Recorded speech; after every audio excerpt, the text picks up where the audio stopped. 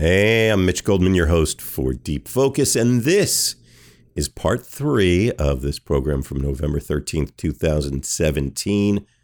My guest, Adam Rudolph. Fantastic drummer, hand drummer, band leader, composer. Check out Adam Rudolph. He's on the socials and lives in the New York area and tours all over the world. Has tons of great recordings. And I invite you to participate in his musical life and him and yours.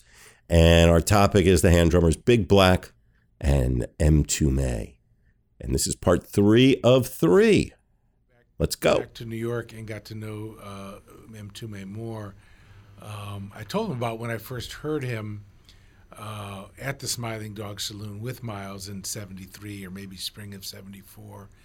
And so he's like, well, what did you hear? You know, how did you, because he knew, I knew him because I think I got to know him through Big Black, right, who was sort of his mentor also.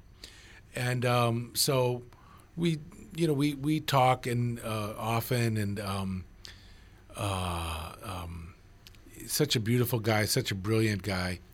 So, and by the way, people know Mtume, is Jimmy Heath's son, and he was living in California, where it was when he first started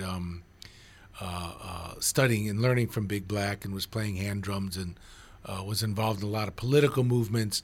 Anyway, when he moved here, I think he told me he started playing with McCoy or Freddie Hubbard, and then ended up with Miles. And it's interesting because what we just heard was recorded only 8 years after the 1965 Dizzy Gillespie and Big Black. So look at this evolution.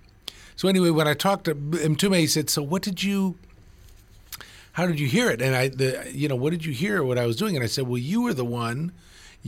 To me, the way I Adam heard you, Mtume, was that you were the one who was functioning like Tony Williams in the group, where Miles always, if you look at the videos, Miles is always set up next to Mtume. And I said, you were the one that to me was like dialoguing with Miles, like Tony Williams." And he laughed, and Mtume said, and hi, Mtume, if you're listening, by the way. So he said that's exactly what it was. He said Miles, said to him, he said, "You're my Tony." So right, wow. So here's Michael Henderson and Al Foster and Reggie, right, and they're laying down the groove, right, the funk, in that way, and Mtume is the one who's moving and dialoguing, playing language back and forth with Miles in these kind of call and response. And if you listen to it from that point of view, you can hear all of that going on. And what's interesting, again, going back to this approach that Big Black developed, is Mtume, this way of playing that he approached the drums to, and I also approach my hand drumming to, allows you to have the freedom in your playing, using finger and different kinds of techniques to play ideas and not just be locked into playing patterns. You can play a pattern, but you can play any idea that you think of. So what is that all about? It's about freedom. So once I understood the approach, and I think Mtume felt the same way, this approach of how to approach the hand drums, that you could develop your own technique relative to what it is that you wanted to hear. So for me, it's always been my ideas have led my technique, where I hear something of what I want to play. I was just saying off air, I just made a record not too long ago, two percussionists, myself and Tatsuya Nakatani, with Dave Liebman. And we're playing this very open kind of music where I'm playing language. I'm not just playing time. Or my many duets with Yusuf, it was all about dialogue and language. In fact, one time we were talking about Ornette a minute ago, so I used to go, with you, as you did, Mitch, hang out with Ornette. And I played him a duet concert recording of where Yusuf and I were playing a duet, and he said it sounds like, he said it's so beautiful. He loved Yusuf's playing. He said it sounds like Yusuf is accompanying you. And what's interesting, what I heard, what he meant by that was that we were in dialogue. And the illusion, again, this is this upside down sort of European perspective of things. There's this illusion that Elvin was accompanying Coltrane, for example, or Tony was accompanying Miles. It's not like that. In the reality of what's happening, there's a dialogue going on, a call and response that, and so it's not one thing up under another thing. And in fact, sometimes the way Miles is playing in this, what we're hearing, he's playing the language of laying down where the rhythm is, which is a very African way to do things too. A lot of times the songs are nail the definition of where the rhythm is, and the drums are playing language moving against that. So anyway, so that was my first comment. So Mtume, he was like, yeah, man, that's what it was. And we talked a lot about playing and developing ideas. He said Roach helped him with these ideas, because there's that piece, what we just heard, where they shift into this five, moving from kind of something in more of a four phrase or duple phrase into this five. And when you say five, maybe you could... 5/4. Well, that one, the one they were doing, dot, dot, dot, dot, the 1, 2, 3, 4, 5, dot, dot, dot, dot, dot, dot, and playing abstractions against that. That group, Mtume told me, that group was so well tight that they sounded loose and free, which again is that idea. So one of the things Mtume and I talked about, besides this idea of hand drumming, and again, I'm not a musicologist or an expert about this group. I'm just giving my perspective and understanding of it from having talked to Mtume a lot. He said him and Miles were both night owls, so they would talk for hours and hours. And again, this idea of the percussionist kind of being the philosopher of the band, and they talked a lot about sort of what they were trying to project through the group. So Mtume told, he said one time, he said the jazz critics hated the group, and he said, but the problem for them was that we weren't playing jazz. Miles was not playing jazz at that point. He wasn't interested in jazz. He was doing something else. And people talk about, there was the aspect of the Stockhausen. He was listening to more, of course. But even more significant than that was they were looking at aspects of the construct of course, Hendrix, Sly, but by this time, too, they were looking into a lot of African music, too, and this construct. And it was so interesting. I used to call, when I would describe what I'm trying to do with the Go Organic Orchestra, I always call it I call it weaving the audio syncretic fibers. And when I told that to Mtume, he laughed. He said, well, Miles and I, we used to talk about this music as thematic fibers. So this construct of the music, like you find with the Mbuti or the Aka or the Babanzeli Pygmies, who have the oldest tradition of this way of organizing music that you can hear in James Brown, for example. I can talk more about that. But that there was this weaving, everybody weaving and functioning together, what in African music is called apart togetherness or together apartness, where everything is locked in together to create this, every part together creates this syncretic thematic fiber of a groove, right? Everybody has their part, their role, and their functionality in terms of what they're doing. So Reggie Lucas has what he's doing, locked in with Michael Henderson, locked in with Al Foster, and then Mtume is moving through this language, and Liebman, and of course Miles. And Miles is playing much more. Miles was not really into this thing about soloing on top, but he wanted to be, according to what Mtume explained, wanted to be sort of inside of the rhythm section that way. And it's not really a rhythm section versus soloist anyway. It was just this concept of weaving these fibers together, like you would find in an Ewe or Yoruba or Congo drum choir, drum and voice choir, for example. Or some of the horn trumpet orchestras you might find in Cameroon, for example. And then Pete Cozy, of course, is the great blues artist bringing that to fore. Anyway, so here they are, sort of again in the grandest aspect of the so-called jazz tradition. Here's Miles and Mtume kind of continuing a really interesting hand drum, brass, trumpet dialogue from 8 years earlier. There's Dizzy and Big Black doing that also. So again, it's sort of Big Black's way of opening up the instrument to allow for this kind of individual expression and the freedom to play dialogue, not to be locked into patterns.